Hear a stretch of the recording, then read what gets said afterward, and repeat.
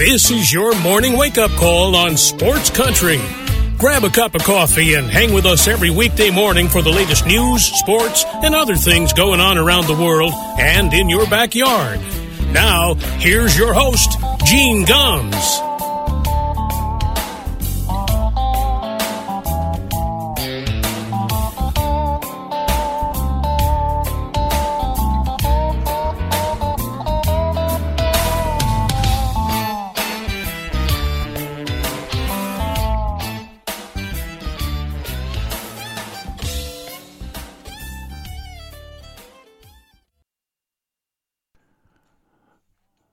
Well, good morning, everybody. It is 6 minutes past 9 o'clock here in Hayesville, North Carolina.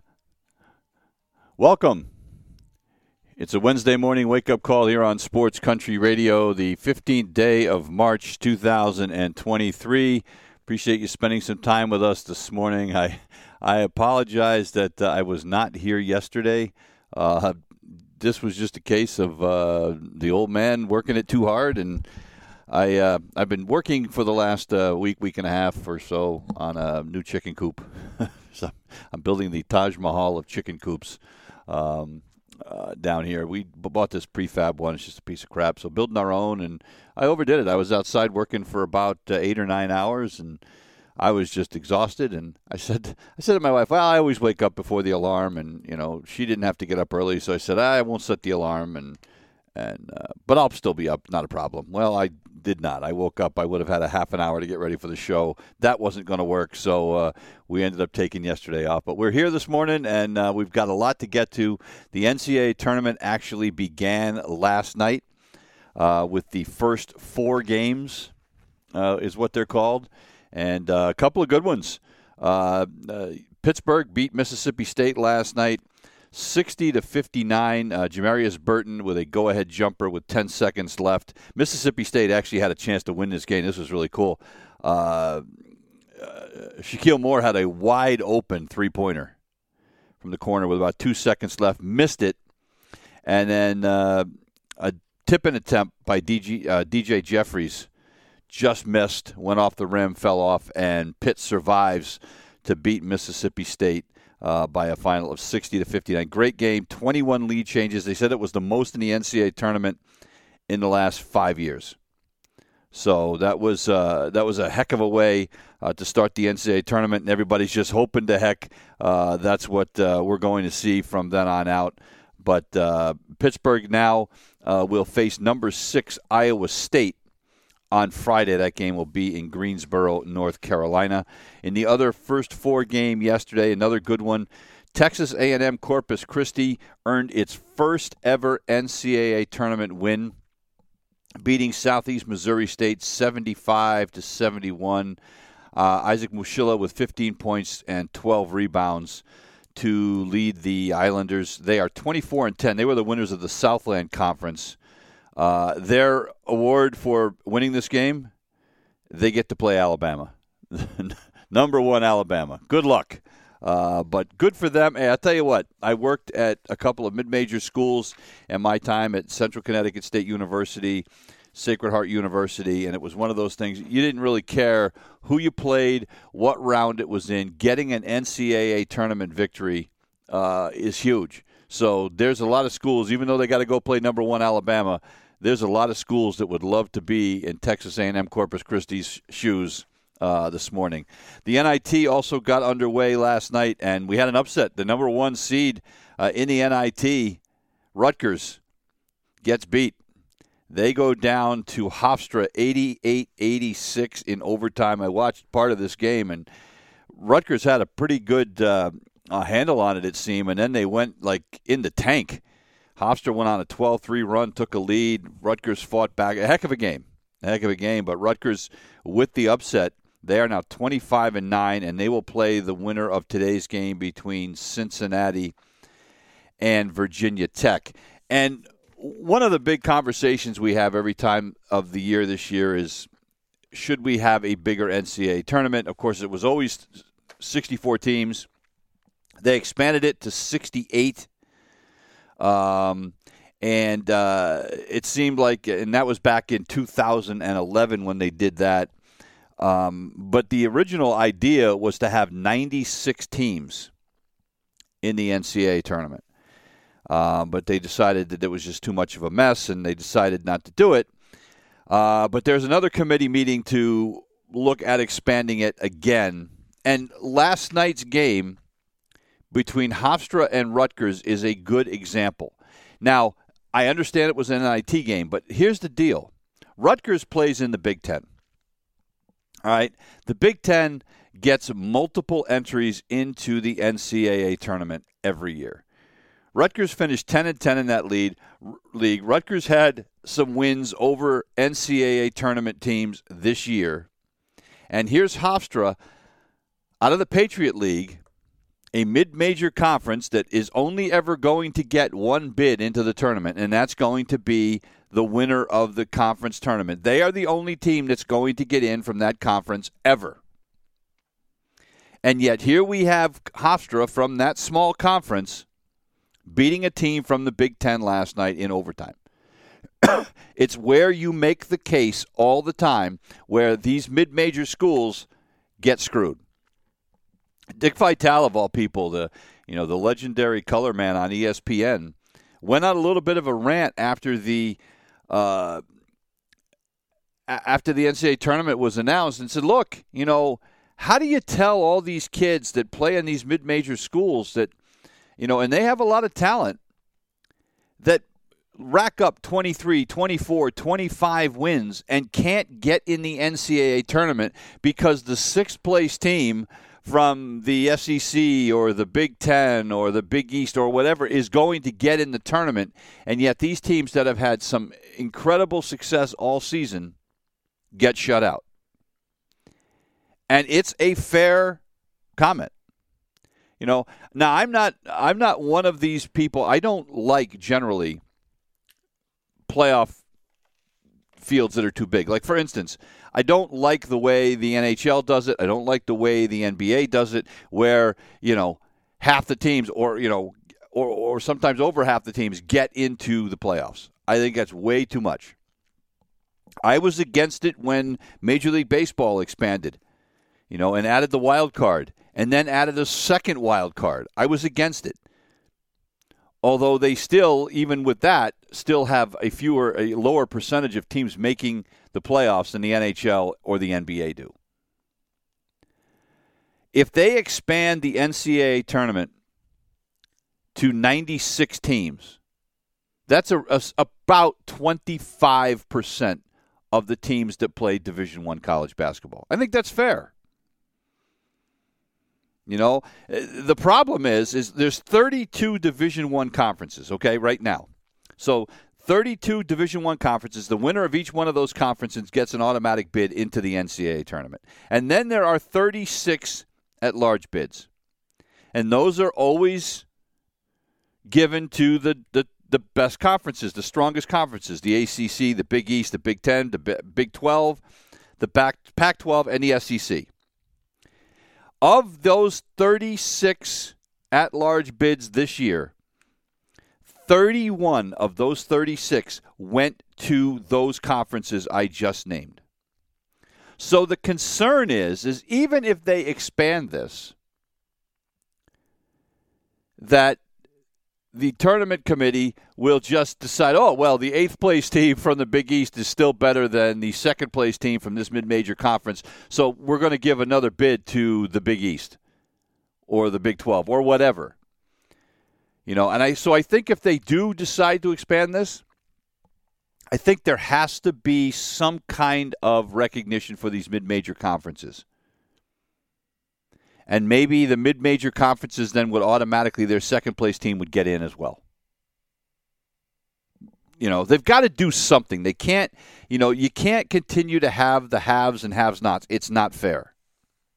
And when you have a team like Hofstra beating a team from the Big Ten, like Rutgers last night, again, I know it was the NIT, but we see this all the time in the NCAA tournament, right, where you see teams that are 11 seeds. Suddenly, next thing you know, they're in the Elite Eight. And you're going, whoa, how the hell did that happen? And every now and then a lower seed, makes a run. Why can't that be a mid-major team? Why not? Why can't we have more teams? Remember what St. Peter's did in the NCAA tournament, and every day were the darlings of the world. Why can't a team from a mid-major conference? Why can't a Hofstra? Why can't a Sacred Heart University? Why can't a Fairfield or a Fairleigh Dickinson or a Monmouth? Why can't a team like that make a run? Why not? But you just look at a team like this year, like, for instance, Montana State, 25-9. Right? They get into the NCAA tournament, but they were in danger of not getting in because in their conference championship game in the Big Sky, right, they played a team that made it to the conference championship game that went on a run, Northern Arizona University, that was 12-23. Taking on 25-9 Montana State for the Big Sky Championship. If Northern Arizona had won that game, Montana State, who had 25 wins this season, would not have made it to the NCAA tournament. They would have ended up in the NIT. And that's just not fair. It's not fair. So we'll see. But, and this committee that's meeting to expand the tournament is not just looking at basketball. They have actually come up with a recommendation that all the tournaments get expanded. And the magic number that they're using is 25%. So that would mean that the soccer tournament expands, the baseball, the softball, they all expand. I mean, I'm not even going to get into major college football. They're expanding, the playoffs there, but major college football is another kettle of fish altogether. Right? But I think it's about time. I think it's about time that the huge schools get some of that swagger taken away. A team that finishes in 6th place or 7th place or 8th place in their conference should not be allowed into a tournament like that, unless you are going to allow teams from smaller conferences that had much better records and had more success. And I get it. It's, you could say, well, it's apples and oranges. They're not playing the same level of competition. I get all that.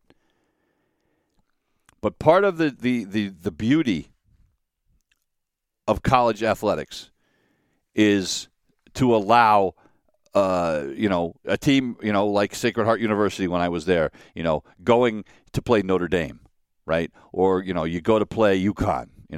Hell, I remember. I'll never forget this. I mean, we were playing UConn one year in men's basketball, and Sacred Heart University was leading at the half. Right? I think we had a 5-point lead at halftime over UConn, Jim Calhoun's UConn Huskies. Now I was hoping the heavens would open up and they'd end the game right then. Ended up losing the game. I think we ended up losing it by like 15. UConn, again, but it just goes to show that, there is a chance. Lightning can happen. Lightning can strike. Why not? We've seen it in college football. Remember when Appalachian State in college football beat Michigan one year? Oh, my God, you thought the world was going to end. So I'm for expanding the tournament to 96. I mean, there's some people that want to go a little bit crazy. Scott Drews, the coach at Baylor, thinks it should be 128 teams, which basically adds another whole round of the tournament, and that would mean that a third of the NCAA Division I basketball teams. There's 358 of them, by the way. I don't think I want to go that far, but I think 96 is a good number. I'd like to see it. The only, then the question becomes, well, what happens to the TV deal? Because that current TV contract with CBS and Warner Brothers runs through 2032, so that's another 9 years from now. And if that happens, if they expand the tournament, there's going to be more games. Well, CBS and Warner Brothers are going to be like, oh, they would not have the obligation necessarily to do these games. And the NCAA can't, because they have the rights to those games, the NCAA can't seek another partner for the new games. And the networks, if they do decide to do them, they're under no obligation because they have a valid contract to pay more for those extra games. So this may happen, but we may find it doesn't happen until the current TV deal expires in 2032 because God knows, we all know, it's about money. And, hey, it's about money to these NCAA schools as well. Understand something. These teams that get into the NCAA tournament, they make money. Every excuse me, for every round of the tournament that a team is in, that conference gets what's called a unit. A unit this year in the NCAA tournament is worth $2 million. So if the Big East has 6 teams in the NCAA tournament, for the first round, they get 1 unit. That's $12 million for the first round. So, to go even farther, the SEC, the Big Ten, they each have 8 teams in the tournament this year. That's $16 million for 1 round. Then they make, let's say they all advance and go to another round. There's another $16 million. Now the conference has $32 million. There is a lot of money out there. A lot of it comes from the dues that schools pay, but a lot of it also comes from that $8.8 billion TV deal that the NCAA has with CBS and Warner Brothers.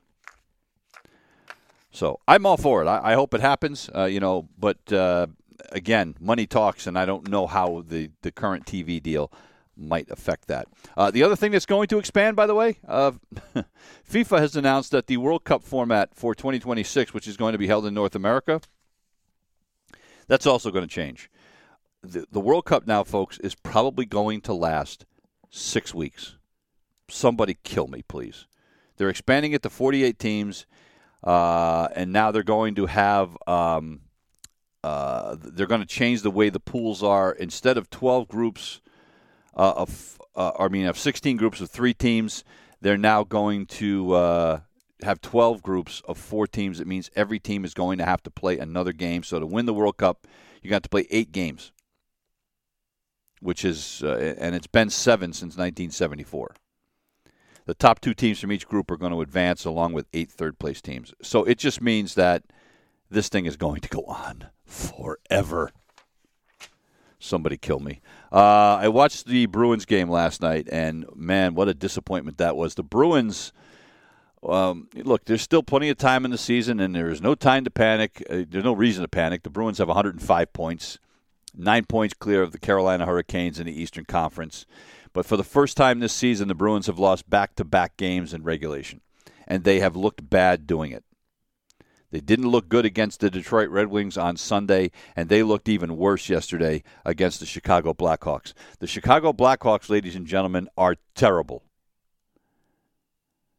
The Chicago Blackhawks have 52 points. The Bruins have 105 points, over twice what the Blackhawks have, and they got beat by the Blackhawks last night 6-3. Just gross. Third straight game that they've allowed the other team to score first. The power play continues to be pathetic. And look, we don't need to push the panic button. They're going to be fine. But this is where you look at this, and we've talked all along with, the Bruins are having a great year. They're the power of the NHL. Well, it doesn't mean anything if you don't win the Stanley Cup, if you don't advance deep into the Stanley Cup playoffs. And the way the Bruins look right now, I'm not going to say they're going to be a, out in the first round kind of team, because I don't think that's the case. But, boy, I tell you what, if they don't fix things in a hurry, you look at it and you say, I don't know how deep this team can go. They've played 66 games, so there's 16 games left in the regular season.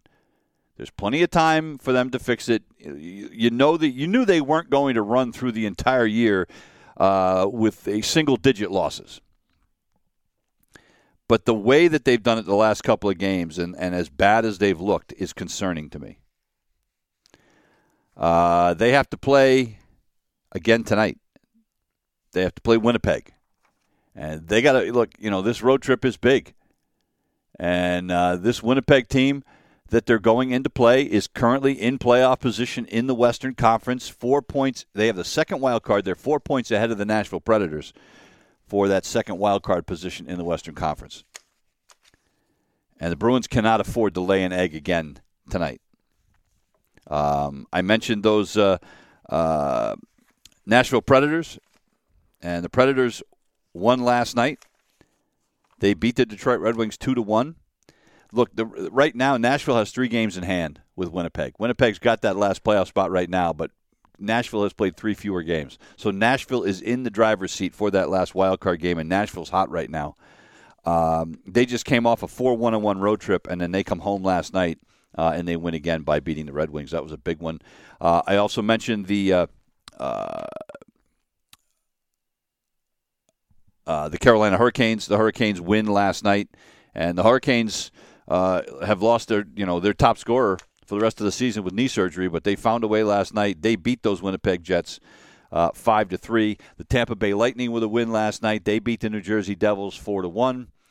The Lightning well back of the Bruins, but still right now battling it out for playoff position. 86 points. They are tied with the New York Rangers in the Eastern Conference with those 86 points. The Rangers last night with a win, they beat the Washington Capitals by a final of 5-3.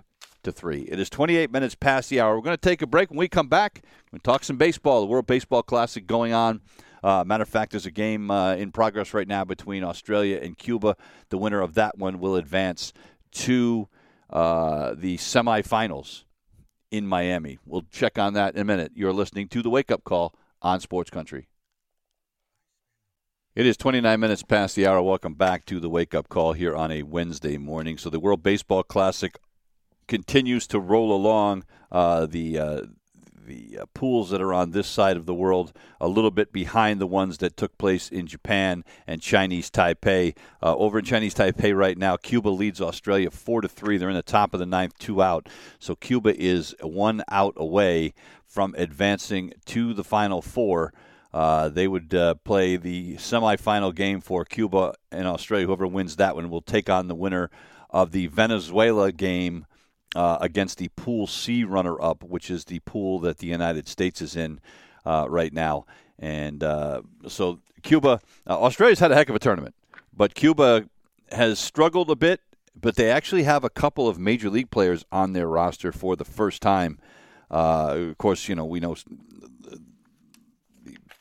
diplomatic problems between the two countries and the fact that a lot of the Cuban players playing in the United States all defected from Cuba. So they haven't had a lot of Major League Baseball players on their team in the WBC. But Yoan Moncada is one of the players that's playing for Team Cuba. And as I said, Cuba right now with a 4-3 lead, 2 outs in the top of the ninth. Yesterday, Venezuela beat Nicaragua 4-1. Venezuela has surprised a lot of people. They are now undefeated in group play. They are 3-0. Eugenio Suarez and Anthony Santander, a couple of major leaguers, had 2 hits apiece. And Venezuela has clinched Group D. And Dominican Republic looks like they are going to be the other team who's going to clinch. The Dominican Republic mercied Israel yesterday, beating 10-0. Manny Machado with a homer, a single, drove in 3 runs. And the Dominican Republic is now 2-1. Or 2-1 in pool play in that one. Canada yesterday kind of set themselves up. They control their own destiny in Group C right now. Canada yesterday beat Colombia 5-0. Colombia falls to 1-2. And Canada will play Mexico. And the winner of that one will get into the will advance into the quarterfinals. The United States has 1 game left. They have to play Colombia today. If they beat Colombia, the United States will win the pool and then will advance into the quarterfinals, into the semifinals, where the United States would play the winner of Pool D. And right now that looks like it's going to be Venezuela. Venezuela 3-0, or the Dominican Republic. One of those 2 teams will advance. And then it looks like Puerto Rico is in big trouble. Puerto Rico is not going to advance out of this tournament. So Kike Hernandez will be heading back to the Boston Red Sox camp very soon, and I know they can't wait for that.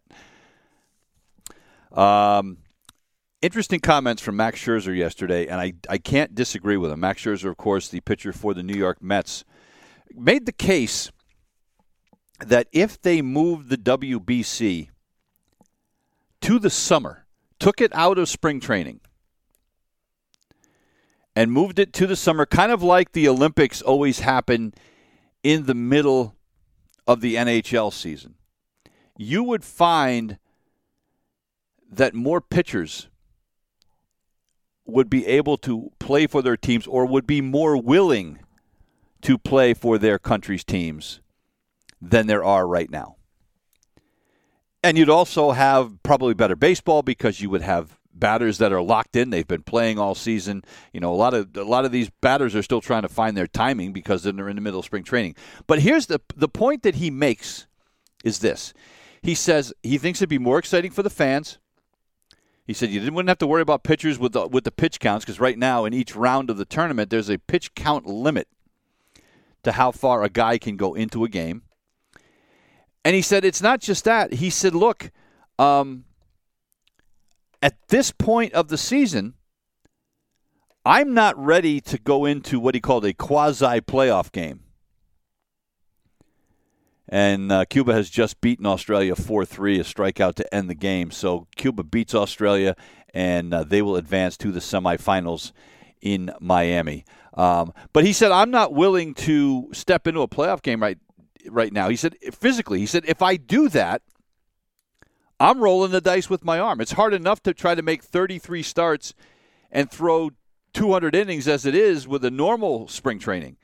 If I go out there and try to do too much in the spring, it can really affect me throughout the season, which is why there's a lot of teams that don't want their guys to go to the WBC. But how do you tell them no? Especially these Latin guys where it is such a big thing for them. But a perfect example is Detroit has said that Eduardo Rodriguez is done, even though he is participating in the World Baseball Classic, right? He's already gone down there. He's pitched pretty well. But the Detroit Tigers yesterday informed his team, Venezuela, that they want him to come home. So Venezuela, who is 3-0 in the tournament, now he wasn't scheduled to pitch again until the semifinals or the final, but Detroit wants him home. So if you and Venezuela is actually going to try to convince them to let him come back. So, but you can't blame the Tigers. Look, the Tigers have enough trouble as it is competing in Major League Baseball. Eduardo Rodriguez is a big part of that team, and they cannot afford for him to get hurt. Perfect example. Yesterday, and, I don't think it's serious, but yesterday in Canada's game against Colombia, Freddie Freeman, first baseman for the Los Angeles Dodgers, left the game in the fourth inning because he tweaked his hamstring. And I am sure that everybody in the Dodger front office and everybody that is a Dodger fan went, oh, my God, and just about threw up. And they called it that he just felt it, they're calling it a tweak, and he ran gingerly out of the batter's box after popping the ball up in the fourth inning. But that's the risk that you take anytime you send these guys down to play in these games. And look, I think, and I like Max Scherzer's idea. However, I got to imagine if they tried to move the WBC to in the middle of the season, I don't think the team managers and the front office would be any happier. You know what I mean? I think that it might piss them off even more than having their guys leave in spring training. I mean, look at what happened. Look at what has happened. He says gingerly, in the NHL, where we had a Winter Olympics last time with no NHL players because Gary Bettman, the commissioner of the NHL, refused to shut down the league for a couple of weeks, which is what had been done in the past to allow NHL players to play. You know, and I love international competition. I do, but I get it. You know, these guys aren't getting paid by these international teams. The NHL teams and the Major League Baseball teams are shelling out big bucks for these players. And so you can't blame them if they want their players treated with kid gloves. I would be the same way. Absolutely. Speaking of international competition, Trevor Bauer has signed a 1-year contract to play in the Japanese League. He's going to play for Yokohama. He's getting paid $4 million with some incentives. But that, by the way, that's on top of the $22.5 million that he is being paid by the Los Angeles Dodgers this year after his suspension was lifted and the Dodgers decided to release him. And after, you know, his legal issues were settled, after Major League Baseball lifted the suspension from the restricted list, nobody wanted anything to do with Trevor Bauer. You know, look, he got suspended last April. We've been through this many times, the whole domestic violence, sexual assault policy, after a woman from San Diego said that he beat and sexually abused her in 2021. Trevor Bauer has said from the beginning he did nothing wrong and that everything that happened was consensual. He never got charged with a crime. And this is where, you know, this is where it's difficult. When you listen to the facts or read the facts that came out from this woman, you go, oh my God, you know. But at the same time, the police investigated it, never charged him with a crime. And he has said, see, I didn't do anything wrong. And in this country, where you are innocent until proven guilty, he has been convicted, sentenced to life without Major League Baseball by all the owners in the league, by fans.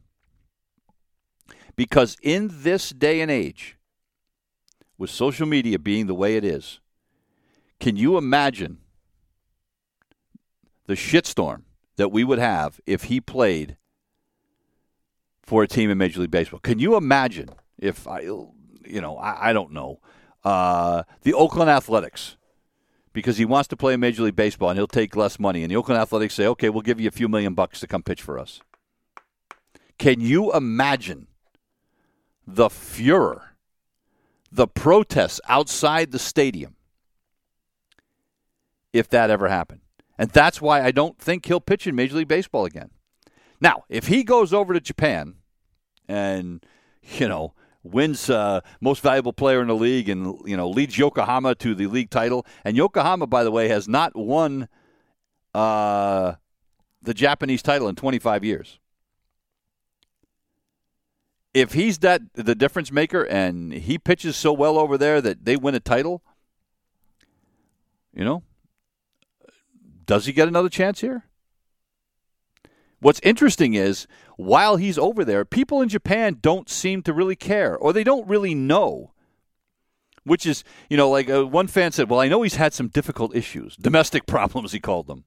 But then he says that this fan that they talked to said, but he was found not guilty in court, so I'm not sure if he was in the wrong.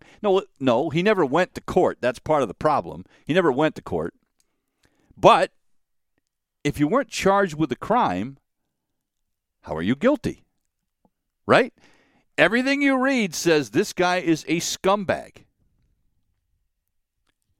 You know, and his defense is, It was kinky sex, and it's what she wanted. So he is going to pitch in Japan this year. There's no doubt this guy's talented. Now, he's had basically, a year and a half off. So how does he respond? I don't know. Look, we've seen time and time again that there are people that have come back into Major League Baseball after being suspended under the domestic violence policy. But there are some that have not. Roberto Osuna, I remember, was the Houston Astros signed him after he was suspended. And, oh, my God, did they catch hell. Well, Houston then cut ties with him, and he has not been able to sign with another team. He signed last season in Japan as well. He played with Chiba last year, and this year he's going to play with for Fukuoka. So, look, this is a guy that had the same problem with Trevor Bauer, except Trevor Bauer's was much more lurid. So that may be where Trevor finishes his career. And we can argue all day whether it's right or wrong, but the court of public opinion has found him guilty. And how many times have we seen things in the United States now where companies are making decisions based on social media impressions? It happens far too often.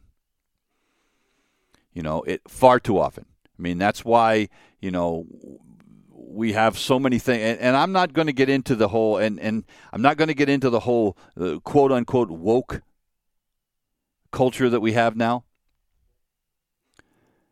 because I think it's a stupid phrase, first of all, and some of the stuff that people are protesting about is legitimate. Some of it is not. For instance, to me, the whole whitewashing of our history and taking down Confederate statues in the South where, look, it happened. This is part of our history. How can we just, making these statues go away doesn't change what has happened in our country's history. But people seem to think that it does. But I hate the whole people that are talk about being woke. But at the end of the day, there are a lot of things that happen in this country that are steered by social media, which is stupid. And you want to stand up to people and say, mind your own business. It's kind of like people that go on social media and fat shame people. Or tell people that, oh, you're a lousy parent because you do this or you do that. Of course, these are the same people that are probably cheating on their spouses. But it's okay because what you're doing is worse than what I'm doing. So don't look at me, look at you. And that's what this whole thing has become. You can also make the case with a guy like Trevor Bauer. Hey, dude, in a position that you're in, you need to be careful with what you do. You need to be careful how you conduct yourself. It's the same thing I did when, I was working in universities and you talked to student athletes, and that was part of my job, was to talk to student athletes about making smart choices. And not doing stupid things and putting yourself and the university in a bad light, or how to talk to the press, or, just how to be smart. Being a professional athlete doesn't make you smart. It just makes you rich more often than not. 46 minutes past the hour. We're going to take another break. We're going to talk Red Sox when we come back. You're listening to The Wake Up Call on Sports Country. It is 48 minutes past the hour. Welcome back to The Wake Up Call on a Wednesday morning. The Red Sox lost yesterday in spring training 6-2. They fall to the Tigers. They have now lost 5 of their last 6 games in spring training. It doesn't really matter the result. The important thing yesterday was that Nick Pivetta finally looked like a guy that might be effective for the Red Sox at times. Now, we have to take into account that it was the Tigers and it was, not necessarily their opening day lineup. But it was his third start of the spring, and it's the first one where he's looked good. He allowed 4 hits, 1 earned run. Struck out 5 with just 1 walk over 4 innings. Look, they need him to pitch well. With Brian Bayo not going to be ready for opening day, with Garrett Whitlock not going to be ready for opening day, James Paxton, we don't know when he's going to be ready. Pivetta, becomes your de facto number 3 starter behind Chris Sale and Corey Kluber. So they need him to pitch well, and yesterday he did. Matter of fact, he went through the first 3 innings without giving up anything. He gave up a leadoff single in the 4th to Zach Short, who formerly played at Sacred Heart University, by the way. But Short was thrown out. Actually, at second, we tried to extend his single into a double. But other than that, Pivetta looked pretty good. Threw 54 pitches, 36 for strikes, hit 97 miles an hour. And he got a lot of swings and misses. So that was great. The other thing that was great from yesterday, Tristan Casas, the guy who is the young kid is going to be their first baseman this year. 2 for 3 with a double and a walk. He's 23 years old. 4 plate appearances. He saw 27 pitches. His on-base percentage this spring is .441. Now, I know this kid has a ton of power. Okay? This kid has a great eye. I love the fact that he's 23 years old and he is not going to swing at something that is not a strike. There's been a lot of talk about what the Red Sox are going to do about a leadoff hitter this year. And it looks like they might have found one.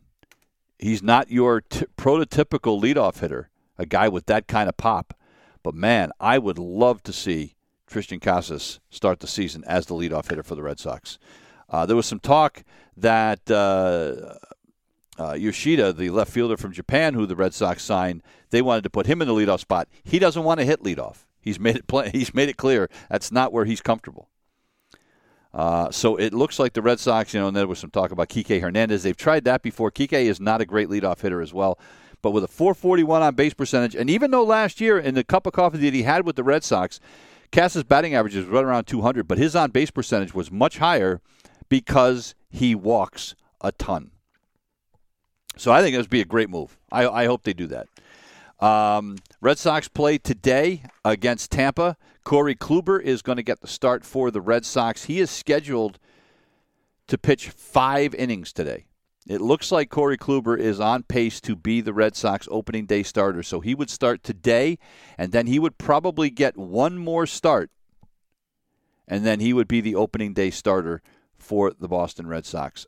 Garrett Whitlock is going to make his spring training debut today. He is supposed to follow Kluber, and they're going to try to get 2 innings out of the bullpen from Garrett Whitlock today. So that's huge as well. So have to keep an eye on that. The game is on NESN, and I've got to work on the chicken coop, so I don't know how much of it I'll be able to see, but I am going to try to watch some of that game today. I'll at least going to tape it so I can watch it later. And the Red Sox have a couple of very interesting contract or roster decisions coming up, and I'm not sure what they're going to do. Rob Refsnyder got a hit yesterday, his first hit of spring training. He was 0 for 21. And Rob Refsnyder right now is in line to be their 4th outfielder. And Alex Cora said yesterday that Refsnyder's roster spot is secure.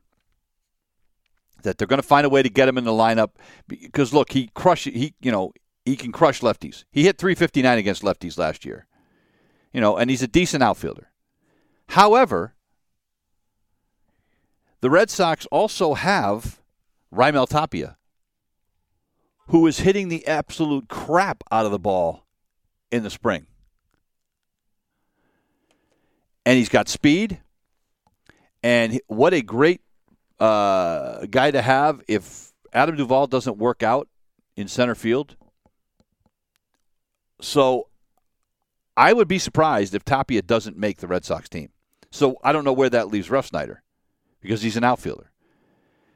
The other guy that the Red Sox are going to have to figure out what to do with is Bobby Dahlbeck. Bobby Dahlbeck has hit the ball well this spring. He's hitting .300 this spring. They played him at shortstop yesterday, and he looked good. Started a double play. He's going to get the start again today at short. and because he's actually a very, very good defender. He's actually a better third baseman, in my opinion, than Rafi Devers is. He's not a better hitter, but he's a better fielder. But they've also got Yu Chang, who's coming back from the World Baseball Classic, who they signed. Chang was just named the MVP of his pool. Even though Chinese Taipei didn't advance, he was named the MVP of that pool because he had over 400 in those games. You would think he has the inside track, but boy, I'll tell you what, the power that Dahlbeck has and the fact that he can play all the positions around the infield, that's going to be a tough decision. So the Red Sox have got some tough ones coming up, and I'm not sure what they're going to do. And it looks like Jarren Duran is definitely going to be an odd man out. And he's probably going to start the season in AAA if the Red Sox don't try to move him. Quick NFL note, Jacoby Myers is leaving the Patriots, heading to the Las Vegas Raiders, signed a 3-year free agent deal, or is going to sign one because the free agency hasn't actually started yet. 3-year deal for $33 million, $21 million of it guaranteed. He will join former teammate Jimmy Garoppolo. Actually, he was not a teammate of Garoppolo's, I don't think. Jimmy left before he was there. But Jimmy Garoppolo, former backup for the Patriots, former starter for the San Francisco 49ers, who recently signed a deal with the Raiders. So he will go over there with Garoppolo. And, of course, Josh McDaniels, the head coach, his former offensive coordinator. So he is headed to the West, to Vegas. We're going to have Dan Zampano on here on Friday to talk about all the news. I mean, there's so much news coming out of the NFL right now with free agency and trades and everything else that we will get Dan on Friday so we can break some of this down ahead of the official free agency period starting and the NFL draft, which is coming up next month. That is going to do it for us here this morning. We'll be back tomorrow with another edition of the Wake Up Call. Here's an oldie but a goodie. Here's the one from Hot Tuna on the way out. It's called Watch the North Wind Rise. We'll see you tomorrow. You've been listening to the Wake Up Call on Sports Country.